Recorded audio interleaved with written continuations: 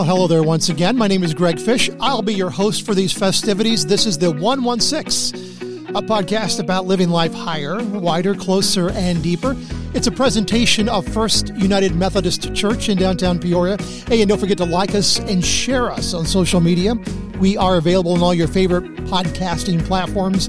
And if you'll be so kind as to like us or follow us or subscribe, whatever the vernacular is on your platform, and leave us a review, that helps us to get the podcast out to even more people. And you can go to peoria1.com for more info about us and to leave us a message. I have a feeling today's podcast is going to be nothing but trouble, but we just decided we want to do a fun podcast. Want to have a little bit of fun with you, just kind of a casual get-to-know-us kind of podcast, a little bit more so. And so the two guests that I obviously had to invite were Pastor Tim Osmond, and since we were going to be making trouble today, Dan Phillips is also with us. Hey. Dan, did you bring a joke with you for us today, or do you need to think about that one? Well, I'll work something in later. I will tell you, I did recently sell my homing pigeon. I don't know if you knew I had a homing pigeon, but I was trying to raise money. My daughter's wedding coming up, so I sold my homing pigeon on eBay, got a lot of money, and I've done it 22 times. It's really worked out great. Okay. Over the course of doing ministry stuff, there are a lot of the things behind the scene that we find to laugh about, but we don't always find a forum for sharing them with everybody. Sometimes we tell those stories among ourselves, some things that just seem to happen along the way.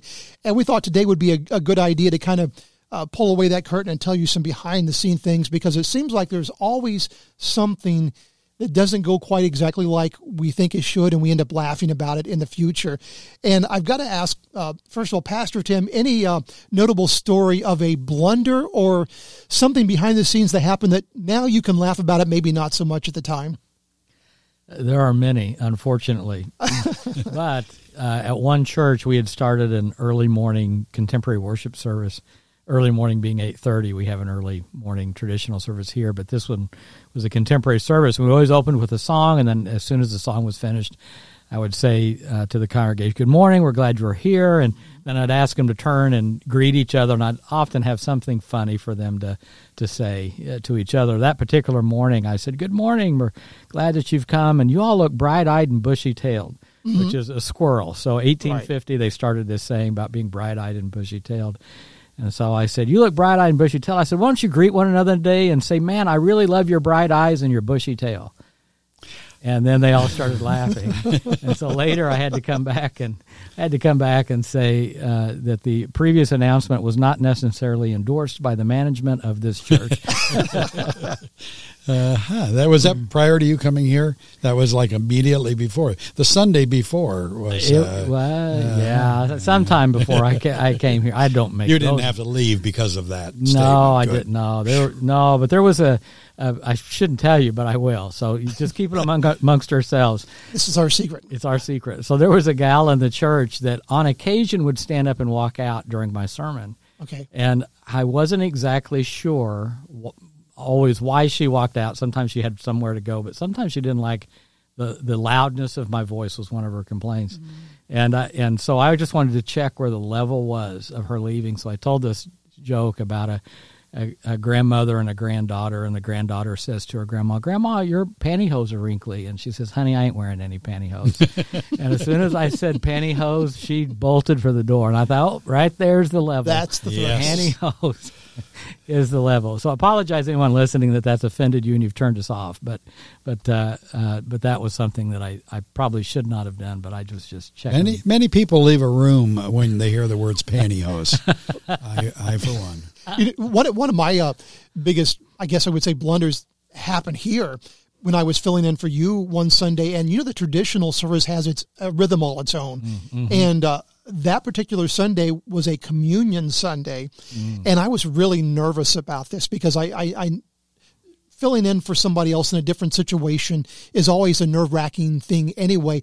Sure. But wouldn't you know that as I took the lid off one of the communion elements, I managed to drop it onto the floor, which is, I don't know, is it marble? Are they marble floors? Mm-hmm. Yes. And it resounded like a cymbal. And in the traditional auditorium, there's a big domed roof. So it sounded like just a big cymbal clashing. And I mean, if people weren't awake, they were awake then. And there you go. Dan, now you haven't, we called you Pastor Dan. You're not actually on the pastoral staff, but any blunders in your life here? I pretty much always said exactly what I was supposed to say at the exact time. No, many times I can't remember one to speak of, but it helps that you don't take things too seriously. And, right. That I like to make people happy and make them smile. So sometimes you realize, though, it's not the time for humor. Right. Or even an attempt at humor. My wife points that out, that there's a big difference between humor and my attempt at humor. Exactly. And I appreciate her for that. And there's a difference between the humor, that you might speak across the cubicles in the office place. Yes, and Greg speaks of the fact that he and I are cube mates, and so we exchange a few things back and forth. Right. So one of the big things in the life of a church is something that we don't do as often in a larger size church, but especially in the smaller churches, is the good old carry-in dinner or pitch-in dinner, or I don't know, whatever your vernacular is, potluck dinner. Is potluck what they tend to use? Okay. Yeah. Mm-hmm. So at one of my stops when I was a pastor, I made the mistake of telling the church how much I reviled green bean casserole. Oh, my least favorite food that next pitch-in, I knew it was time for me to go when there was 3 times as many green bean casseroles as ever before. But I found out that if I ever let people in the church know that I don't like it, some people actually get offended and they say, "Oh, you must try mine," as if, they have the magic. What is your least favorite potluck food that tends to show up at potluck dinners? Least favorite. Well, yeah, oddly enough, you mentioned a carry-in meal. Isn't carry-in like roadkill? Isn't that? Carry-in, yeah. Oh, you were saying carry-in. Yes. I thought you meant something else. I know you came from southern Indiana. Which we use pitch-in in southern Indiana. Oh, pitch-in. Yeah. Pitch-in. Okay, my least favorite as far as that goes. Gosh. The 7-layer salad, whereas the concept is nice, why 7? Why just stop at 7? Does something bad happen after 7? I like my salad simple. It's just you don't know. I'd like there to be a little sign that says the 7-layer salad contains the following 7 ingredients. Just be upfront. It seems like they're trying to hide something. Yeah. I don't know any food item you've ever regretted eating at a carry-in pitch-in potluck dinner. Probably, I'm not a fan of Brussels sprouts, but that's just my thing. Or green peas. You don't like green peas? They taste like little explosions of dirt to me. I don't know.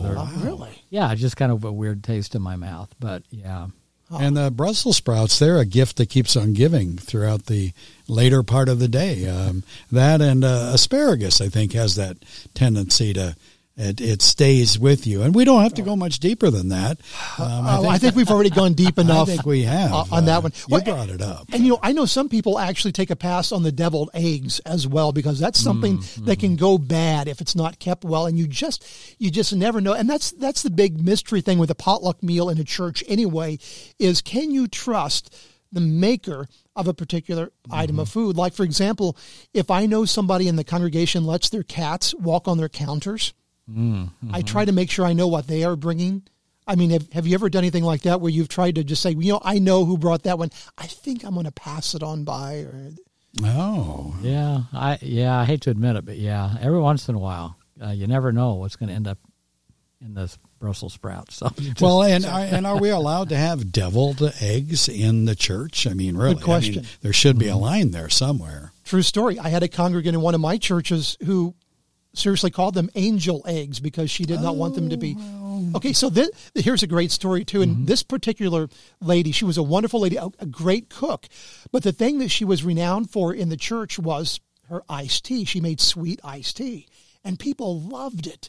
And I don't drink my iced tea pre-sweetened. I tend to add the sweetener to it because I avoid the sugar. But I noticed one day her and her daughters were walking in with these big containers of cat litter. And I asked her, "What's the cat litter for?" I said, "Well, this is what I store the sweet tea in. So I make it, and I store it in the freezer, let it freeze, and then I bring it in so it's nice and cold. So she made her sweet tea in cat litter containers, and I'm not sure if she cleaned them out. I would like to think she did, but the fact that she stored them in the freezer. Did the tea clump? That's usually a giveaway if, that's funny. Wow. No, but I definitely wondered, when I saw the cats walking near the tea, I knew exactly what we were in for. No, that's not a true part of the story. Wow. Yeah. But at potlucks, though, when I go through, I try not to load up just on the things that I really like, and I only take smaller portions because I figure I can almost always come back and get the good stuff. But that way, if somebody asks me, did you try my whatever, I can say, yeah, because I take a little bit of everything and do that. Yeah, I had a pastor one time who said that he wrote the word spot at the bottom of his trash can so that if he ever threw anybody's stuff away that he didn't want to eat, and they said, how was that? He'd say, boy, it really hit the spot. So that's how you do that. Yeah, and that really hit the spot. I like that. I like that. Yeah. Well, and, the other sensitive thing, though, is there are some people who are very proud of the stuff they bring to a potluck dinner, and that's the bad thing as a pastor is you kind of feel obligated to eat stuff you don't like. Like, for example, the other thing that I can eat them, they're fine. I'm just not crazy about homemade noodles. But some people think those are just the most wonderful. And I, had a church that they made a lot of homemade noodles, and they always wanted to know, did you try them? What did you think? And you're not supposed to lie. I mean, what do you do? When people ask you, what did you think? I didn't have the hit the spot thing. Well, what do you do? My dad would always say, I've tried a lot of noodles, and those were some of them. So you're answering the question. Yeah. It's not necessarily with the answer that they were looking for, but. Oh, that's funny. Yeah. At one church, I did let them know what my favorite pie was. Lemon pie is no longer my favorite pie. Oh. Because I got more lemon pies that, they just kept coming. And not my favorite. Still good pie, but not my. So I will not tell anybody what my favorite pie is. Now, are you talking lemon meringue pie? Lemon meringue pie. Okay. Mm-hmm. The best one I ever had was somebody made an accident and put twice the lemon in it. Ooh. And, man, it was tart. Oh, my, yeah. I'm having a little salivation as we speak with that double lemon. Yeah, one lemon pie is great. 150 of them, not so much.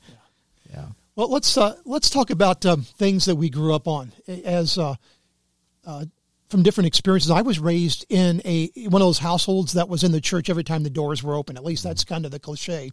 And my parents raised me very, I guess you would say, I don't like the terms conservative and liberal, but very, if you want to use that vernacular, very conservative household. And I grew up in an era of the denomination that I was in, that there were some very specific rules that I knew as a child, that there were 4 sins that as a child I believed were automatic tickets to hell.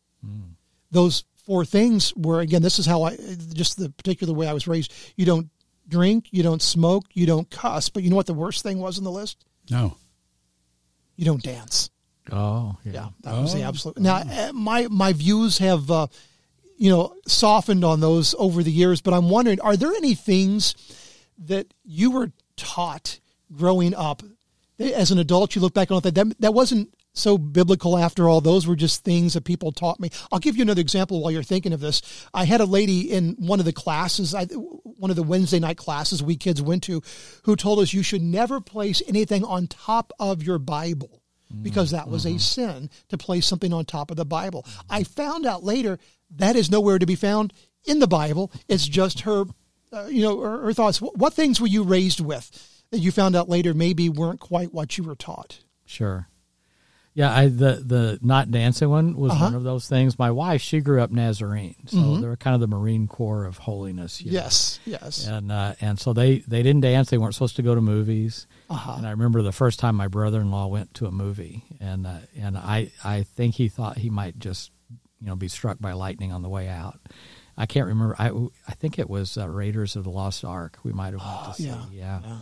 And but those were the things, and you didn't dance, weren't supposed to, which is interesting because we've kind of moved, away from quite a bit of that. And Jenny and I, we now dance at wedding receptions. So if you see us dancing, and you'll if you stand near us, you'll hear Jenny saying, "Stop that! Don't don't do that." Oh my! But I'm dancing, so I don't care. Yeah. So anyway, I'm just being funny. I'm just enjoying the moment. But yeah, so she and I dance now. My wife and daughters today tell me I don't dance. Nobody told me that, and I didn't get married till I was 26-ish. And so I had plenty of times where, you kind of dance alone. And I thought I was dancing, but until I was married and had children, I didn't know what I was obviously doing, which was not dancing. I guess it was kind of a movement of miscellaneous body parts at what I thought were the right moments. But I did not grow up in a deeply religious family. My father is a musician by trade. We lived in Washington, D.C., so his Saturday nights oftentimes, every Saturday night was playing a job, and so he was out until whenever. And my mother would take my brother and I the next morning to a Methodist church, and she would drop us off. And my brother was about a year and a half older than I, and the church was right across from a shopping center right outside of D.C., and in that shopping center was a great store called Drug Fair, which was kind of like a Walgreens, only it had a wonderful magazine comic book section, and it had a small diner counter that had chili dogs. So we would take our collection coins, and oftentimes they went towards comic books or chili dogs, which we found out later my mom could tell that we had chili dogs and knew they weren't serving them in the Methodist church. Right. So unfortunately, I came to know the Lord much later in my life. I'm thankful that I did when I did, but growing up, I wasn't a bad kid. I mean, I knew things, and when they'd ship us out to Illinois to my grandparents for a month or two, which I never understood. They would always ship my brother and I away for a month. And I just thought that was cool. I got my vacation, they get theirs. But anyway, my grandmother, she was a little bit better about going to church with us.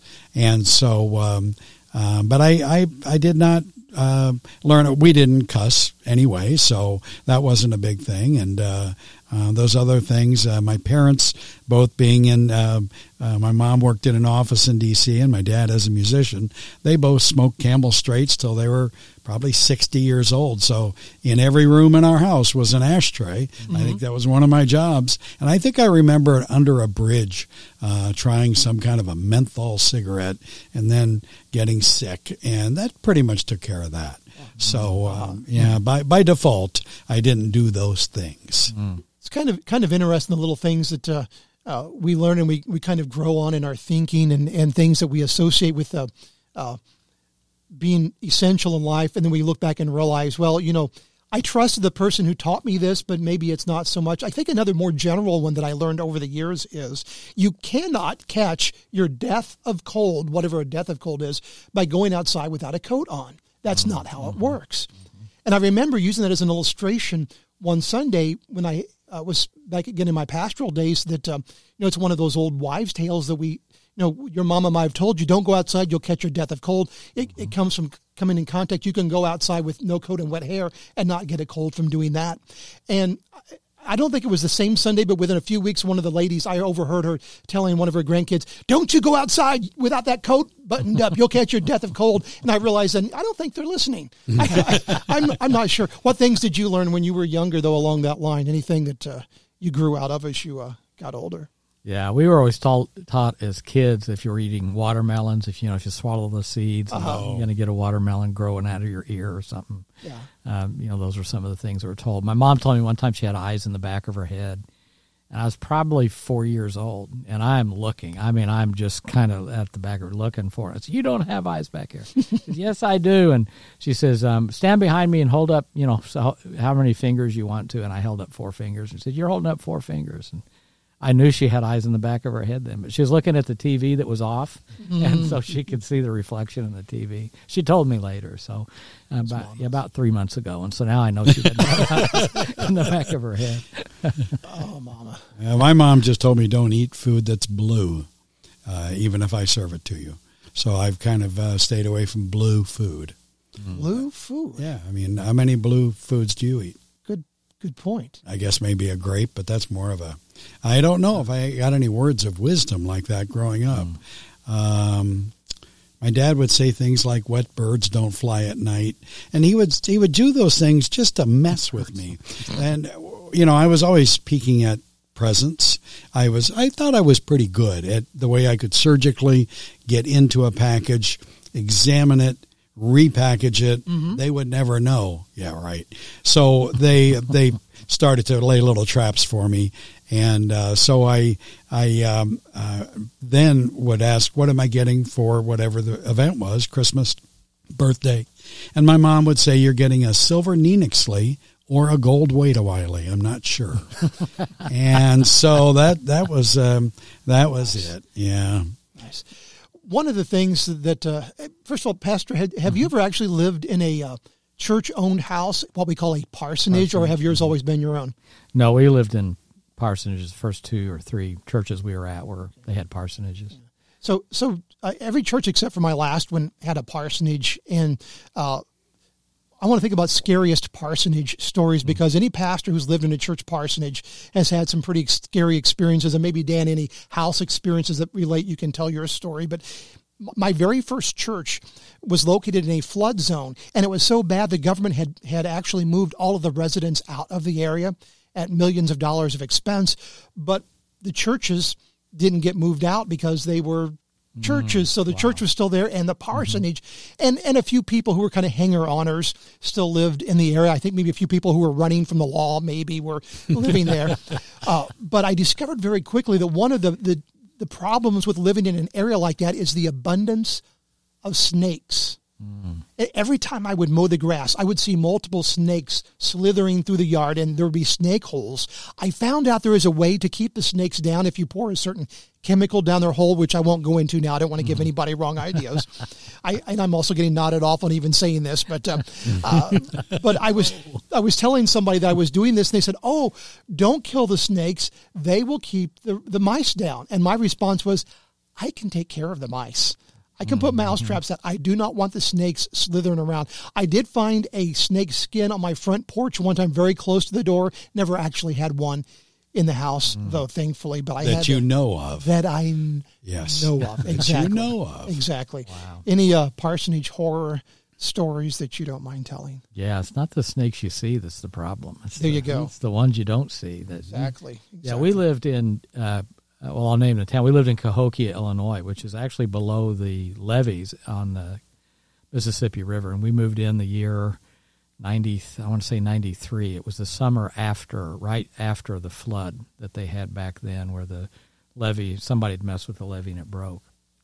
And quite a few people moved out of that particular area as well. Uh-huh. But they also had snakes down in that area. I don't know what it is about rivers and the water, but they had snakes. And I remember mowing the yard and feeling something tapping the back of my leg. And I turned around, and there's this snake. Thankfully, not one with teeth or some kind of water snake, whatever.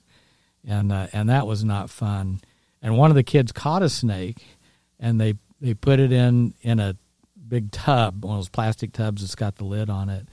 And when I went to check the tub, thankfully they had left it out on the back porch, but when I went to check the tub, there was no snake. Now, how that snake got out, I don't know. And when I mentioned to my wife that the snake was out, she freaked out a little bit. Because she thought it was in the house. And I'm like, no, it's out on the back porch. And she says, that's still too close. So, wow. Yeah.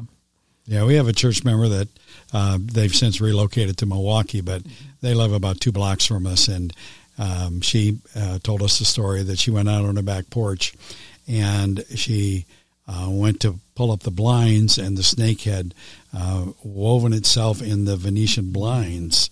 And so she went running out of the room and got her husband and came back, and it wasn't there anymore. And so she went to get the broom, and it was wrapped around the broom handle. And that's not good. That's never good. But the spookiness. Now, we lived in a house in Havana, and it was a old Victorian house that was very porous in the upper part of the house. So we had a lot of bats, and so you could sit in the bathroom and sit on the toilet. Can I say toilet on the air? Or Okay. potty. Potty. Okay. Toilet, potty. I was saying both. And you could sit there and you could tap on the wall and it would wake them all up. And you'd hear all this. Of course, my brother and I loved to do that when we knew my mom was going into the bathroom. You just want to give mom something fun. Bats are a peculiar problem because they're hard to get rid of. Once a bat decides it wants to be somewhere, it's really hard to convince them not to be there anymore.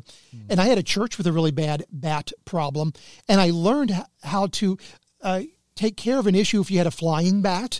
Like, for example, in the what we call the fellowship area where meals were held. Sometimes I would hear people down there screaming, and I would go down, and sure enough, a bat would be circling around. And what you do is they stay in pretty similar patterns. So if you stand there with a broom and wait, he'll come around and, it's batter up. And you can whack the bat and stun it and then take it out.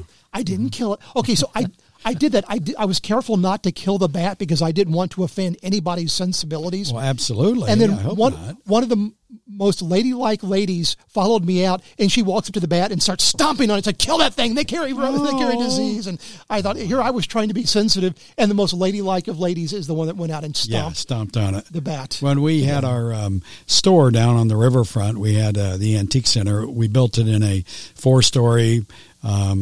100-year-old riverfront warehouse, and it was filled with all antiques and stuff. And one Saturday I get a call at home, and they said a lady was looking at a dresser and noticed there was a bat stuck to the side of the dresser, and could I come in and take care of it? So I came in and I got a box. I was taking care of this bat. It was about noon, and I put the box over the place on the dresser where the bat was, and I got a piece of cardboard, then slid it underneath. I was really thinking this through. So I got the bat in the box with the lid on it, and I walked 2 blocks south. I went out the loading dock and walked 2 blocks to the south, and I thought, I'm smart. Look at this. And I opened it up. And the bat, it looked like it was controlled by strings in a bad movie. It slowly rises out of the box and flies very quickly back to the open dock door that I had left there 2 blocks away, and went back in the building. Yes. I don't know where he went. He could still be in there now, but Well, you know the old story about how to get rid of bats, though, in a church is you make them members, and after about 3 weeks, they never show up again. So we have had a bat or two. Maybe I shouldn't say that locate on the outside of the building here. And again, they're mosquito eaters, and they're good. Yeah, and I had a guy in one of my congregations who I thought to be a very intelligent, thoughtful kind of guy, but when we had a bat loose in one area of the church, he began to scream, "Don't let him in your hair. If he makes a nest, you'll go crazy." I've heard that before. He actually believed that. So Dan, did a bat make a nest? No, that isn't the reason, but I think bats are smarter than that. I don't think we give bats enough credit. They are not going to go into some lady's big bun and nest there. I mean, usually I never heard. I did hear that, but I didn't accept it as truth. That's funny. Maybe your homing pigeon was a bat. Maybe that's what it was. Story. Maybe. Yeah. Let's go into our lightning round here. I have a question and just a quick answer from you. And so here's the first question. Best Tom Hanks movie ever. Best Tom Hanks movie ever. If you're not a Tom Hanks fan, please don't break our hearts. Yeah, Saving Private Ryan. I know there's one that I'm not thinking of, but I did enjoy The Terminal. Okay. Yeah. I've got to go for the easy one. Forrest Gump.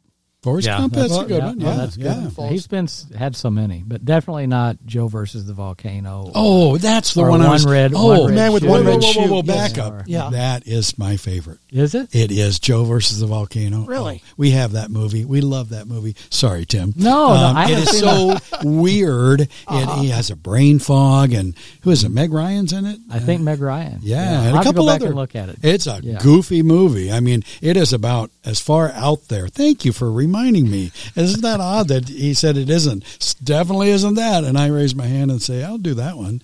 But then that's Terminal. And I think Tom Hanks is one of the best actors of our time as far as, just the way he can really make a role believable. I heard that on the movie The Green Mile, that when the man who played John Coffey was I think that was one of his first roles.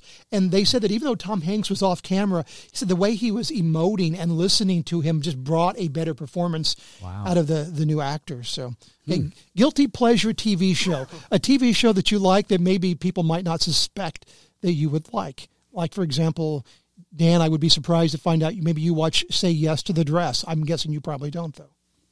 No, but it probably would be the Great British Baking Show. Okay. I do enjoy that. It's that was one of those things that we do Sunday afternoon. Mm-hmm. So, okay. Yeah, Jenny and I actually binged that whole thing in about a month. Every night we were watching one of those. Yeah, very good. They're fun. So I'm NCIS fan, Gibbs, and sorry that if you haven't seen the last ones, I'm sorry for the spoiler, but the last few, but looks like he's retiring from the show, but that would be his rules are pretty good. But lately I've gotten into HGTV shows, but probably Forged in Fire is one that is so unlike me because I will never in my life make a blade, but I love that show. I don't know what it is about it, but it's compelling television. Favorite Dairy Queen Blizzard flavor? Favorite Dairy Queen Blizzard flavor? Georgia Mud Fudge is probably one of my favorite. It would probably be Heath, but what I really like, instead of going the full Blizzard, there's something that I don't know the name of it, so maybe one of our listeners can help me out. For some reason, I think it's like a Martha Washington, but I like it when you take the Dairy Queen and you put just a little splash of milk on it because that kind of crystallizes. I do that with ice cream too. And then I like to take just a little bit of the syrup out of the maraschino cherry jar and then pour that on there. And I don't know what you call that, but that's what my go-to would be. Interesting. I try really hard not to eat that kind of stuff, but this is the time of year that I have a hard time because I love the pumpkin pie Blizzard. Oh, I haven't had that. Is it good? Another thing I have a hard time passing up in my new lifestyle are those pumpkin spice Entenmann's donuts that you see in the center aisle of the grocery store. I love the way everybody at once goes, We get those occasionally at Loaves and Fish, that and the apple ones that come out this time of year, and they are a favorite. Oh, yes, absolutely. Yeah, those are good. Yeah. Those apple ones are pretty good. But so are the pumpkin. Thinking about a time in the ministry work that you do that you were just to the point where you could have very easily walked away and given up, and who is the person who saved you for the ministry? Can you think of a person who, when you look back, that person really made a difference and kept you going when you were just at the point of giving up? Who would that be? Who's your person that saved your ministry? Well, when I started here, I don't know how long ago it was, a few years ago, we had just closed our business after 25 years. And so I was getting to enter the job field again in my late 50s, which was really exciting. And I had not filled out an application in, almost 3 decades. And so I was a little apprehensive about what my skills would be. And Mike Aluzzi was Director of Community Ministries, also former principal at Irving School. And he came to me and he said, Dan, I think, this would be a position that you could do well. And I fought him tooth and nail on that. And I just did not think that I could do that. And I still doubt myself, but he did give me the confidence to do the job enough that I got to understand the job a little better, the expectations, the needs, and found that my experience in retail was an experience in dealing with my brothers and sisters out there and trying to help people satisfy needs, wants. And so I think Michael Luzzi is his constant affirmation that you can do this. Just keep doing it and you'll do good. Michael Luzzi, he's my vote. Gotcha. Pastor? Sure. Yeah, probably, not probably, for sure. My wife, Jenny, has been really such a rock sometimes to lean on, and I really appreciate her willingness to have a good conversation with me about what ministry looks like, what it's supposed to look like. She prods me on occasion, and I need it, but I think all good spouses do that. But I really appreciate her doing that. There's maybe been a couple of times in ministry that I thought, man, I'm done, but it's a calling, and so you can't just so easily walk away from it. So you've got to hang in there. And like I said, Jenny's been that really rock. I think during this pandemic, there's certainly been moments when I thought, man, I wished I were closer to retirement because I'd like to just retire. Some of the things that's going on in our denomination, there's some issues, big issues coming up that may get somewhat resolved in this next coming year, but many things are not going to ever get resolved, I'm afraid. But so there have been those moments. But again, the call on your heart and life. But I would say one of the things, Dan, I just appreciate that you're here. Not saying that because we're on a radio or podcast, but seriously, I really am very thankful that you're here. You have such a servant's heart and such a willingness to deal with great patience with people that, frankly, that's not my gifting. Patience is not my gifting, but I do love people, though. But Dan's just able to step back from what might be potentially an argument with someone who's very demanding, and Dan just steps back from that and just says, well, let me see if I can help you, though. Let's talk about that. And he just has such a gift for that. And so I'm very thankful that you're here, Dan. I think our church is a better church and our ministries are better ministries because you're a part of what you do here. Thank you, Tim. Here's the 20 right Thanks. Here. And next time, let him start, because now I didn't lead with my wife. Okay, I know. So Where did he go after that? Yeah, I know. He leads with his wife. So Kim, yes. Yeah, right behind Michael Uzi. And I was thinking, I could also pile on higher and deeper on Dan as well because yeah. But I guess the one that came to my mind was a lady from my church I pastored in Ohio named Pat Shaw, who supported me no matter what. She never said an unkind word or a negative word to me, and I'll never forget the times when I was dealing with heavy stuff, and she would just stand there and say, "Oh, Pastor," and then she just kind of grow quiet, but that's all I needed. I knew that she was there, just beautiful, beautiful person. Great. Okay, maybe I should have ended with something like that, but I've got a couple more here. So somebody has cornered you, and they're talking to you at length, and all of a sudden you have to break free. You have to go to the little boy's room, but this person is really serious and maybe even in need to talk with you. What do you do? Do you suffer in silence? Do you excuse yourself? How do you handle those tricky situations? I say, Dan, could you pause for one? Yeah, but I depending on the situation. I mean, it depends on how, I might just struggle, through it. But I think that's one of my fears, one of my phobias, is that somebody's going to catch me when I'm on my way to the necessary room, and they're going to be in tears and they're going to be crying, and I, what do you do? And do you say, can you pause that for a moment? I'll get back with you. Yeah, if it's not anything that serious, I would just say, let me pause you for a moment. I said, let me run across. My euphemism is, let me run across the hallway, which is where the bathrooms are located, by the way, from the office. So let me run across the hallway and I'll be right back. But if they were crying and I don't know, Well, and I know from experience, one of the phrases I hear the most on Sunday morning is, "Where's Dan?" So I know that Dan gets. Dan, what about you if you're in that situation? I kind of look at myself as a generalist going through this world, and I learn by dealing with those things and those situations. So to the best of my ability, unless, like you said, there's a place you've got to be, you've already made a commitment to someone or something, I do try, and sometimes it bites you in the rear end and you think, I should have cut them off. But I do try to listen, because sometimes that is what they needed at that moment. And their hearts might be free if they can just get that out of themselves.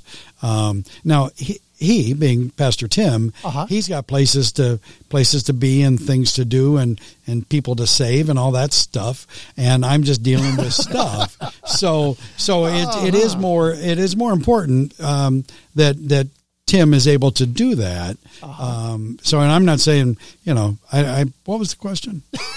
So you're in a conversation, yeah, and the person is is in a very serious place of need, and you really, really, really have to go. Yeah. I'll tell you what, I'll be right back.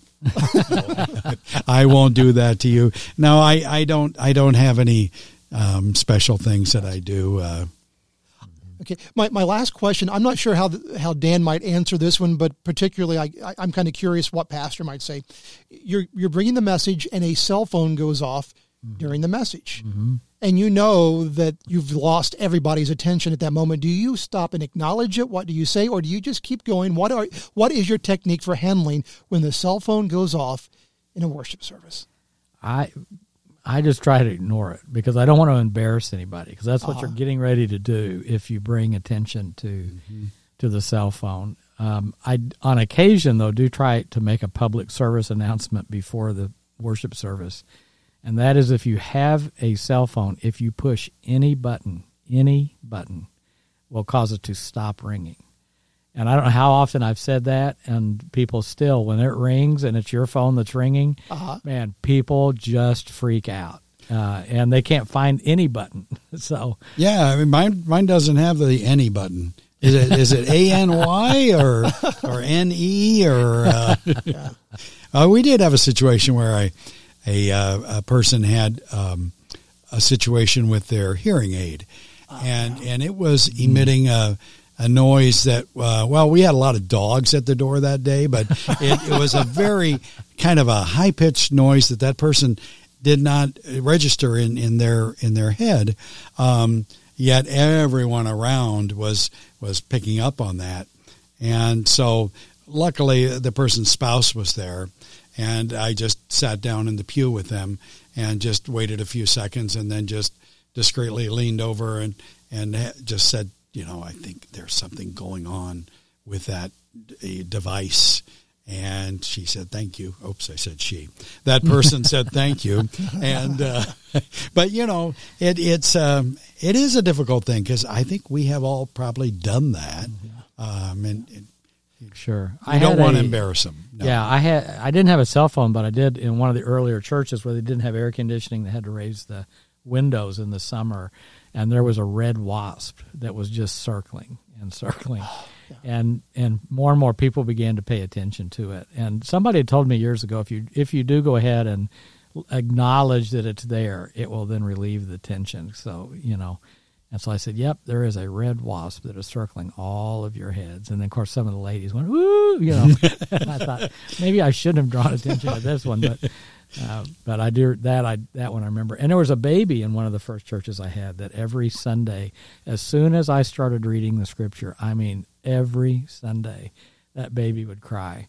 And the parents told me, we're very sorry, and I said, you know what, maybe if you would just take a bottle, and maybe when I get ready to be the cue, when I start to read scripture, just poke a bottle in, and see if that works. But I remember that baby crying, and I just tried to, rise above it with my voice and just, preach above the crying. Wasn't the same scripture every week, was it? Because maybe the baby just didn't like it. It's like I didn't speak until I was 5. And when I was 5 years old, my mom gave me a bowl of oatmeal, and I said, this is great. And she said, you can talk. And she said, you've never talked. She said, why haven't you ever talked? And, I got this joke wrong. But I said, up until this point, the oatmeal was good. Then back that old joke into yourself. So you're going to feel good that you were smarter than the joke teller here. Well, not that I would ever do this, but I might have at one point when a baby cried, say, well, I'm glad somebody's awake this morning. And that kind of breaks the tension a little bit, because, but the cell phone thing, if I can see that it's somebody who I know has a sense of humor, I've been known to dance, to kind of break into a little dance to go along. It kind of breaks the tension a little bit sometimes. My worst problems have been, for some reason, at nursing homes. I had a guy actually slide out of his chair at a nursing home one time, and of course everybody's attention was on him. And as they were trying to help him back into the chair, they turned around to me and said, keep going. Why bother? Sure. Was he asleep, dead, just slipped out, or wake up, Eutychus? Yeah. Go read your Bible and figure that one out. Okay. Well, I don't know. Well, I have spoken to a number of groups where you're probably at the end of your talk when you start to see them nodding off. Do you get, I'm sorry, I'm not the one asking questions, but can you see folks? I mean, a lot of times I'm deep in prayer, I tell Kim, when my eyes close during the service. And so, do you see that often? Often. Do you see that once? Have you ever seen that? Sleeping in my, have you ever seen my that? sermons, Dan? Often. Okay, not often. It's amazing what you see, isn't it? It is. Yeah. You see a lot from up front, and I try to ignore it, but yeah. But sorry, often was a bad choice. Sorry. I have, but there have been people who have slept. Sometimes one fellow would sleep every Sunday, and I did ask him about it one time. I said, am I really that off? And he said, no. He says, I work third shift. And so I've gotten off at 7 this morning, and I went home and ate a little bit and came directly to church. So he said, I've been up for 18, 19 hours. And I said, you know what? If you need to sleep, go right ahead. That's actually biblical, because old men shall dream dreams. That's in Joel and Acts chapter 2. I like that. So, yes. So that's okay. I said, you're being biblical, and he chuckled. So when I was in college, I spent 2 years pastoring a little tiny country church that was so desperate for a pastor, they allowed me to do it as a college student. I've been to that. Yeah. Yeah, they hired me. And I had an elderly gentleman, an elderly couple in the congregation, and he would always fall asleep during the service. And it would be so funny because it was all I could do to keep my composure when it would happen, because it would kind of start slowly, and then he would close his eyes and begin to tilt forward. Just kind of lean in forward. And then his wife, who was a little tiny lady, I would see it coming because she would rear back with her arm all the way back, and she would come around and whack him, and he would sit straight up and his eyes would open up. And especially as a young man trying to learn how to speak, it was all I could do. It challenged my ability not to laugh too hard during that. Yeah, that's funny. I think, like I said, I think they hired me in that church too, because I had similar experience. But I had a guy who would sit in the back pew, and this church did not have a sound system, right? Uh-huh. And he would sit in the very back pew, and then he would complain that he couldn't hear me. And I said, well, you could move up. Oh, no, I can't move up. That's my pew. And there were plenty, I'm telling you, in that church, there were plenty of empty pews. He could have moved up. But that, yeah. Yeah, absolutely. Well, hey, guys, thank you so very much for joining us for this fun conversation. We'll have to definitely do this again sometime in the future. This has just been fun. We've gone a little bit long here, but I appreciate your forbearance. There's a good spiritual word, forbearance with us here. But anyway, Pastor Tim Osmond and Dan Phillips, Director of Community Ministries and Mission. How about that? All right. Thank you very much for joining us here today, and thank you all for being a part of the 116, a podcast about living life higher, wider, closer, and deeper. It's a presentation of First United Methodist Church in downtown Peoria. Please don't forget to like us and share us on social media. We're available on all podcast platforms. Please subscribe or follow, and be sure to leave a review for us. That always helps.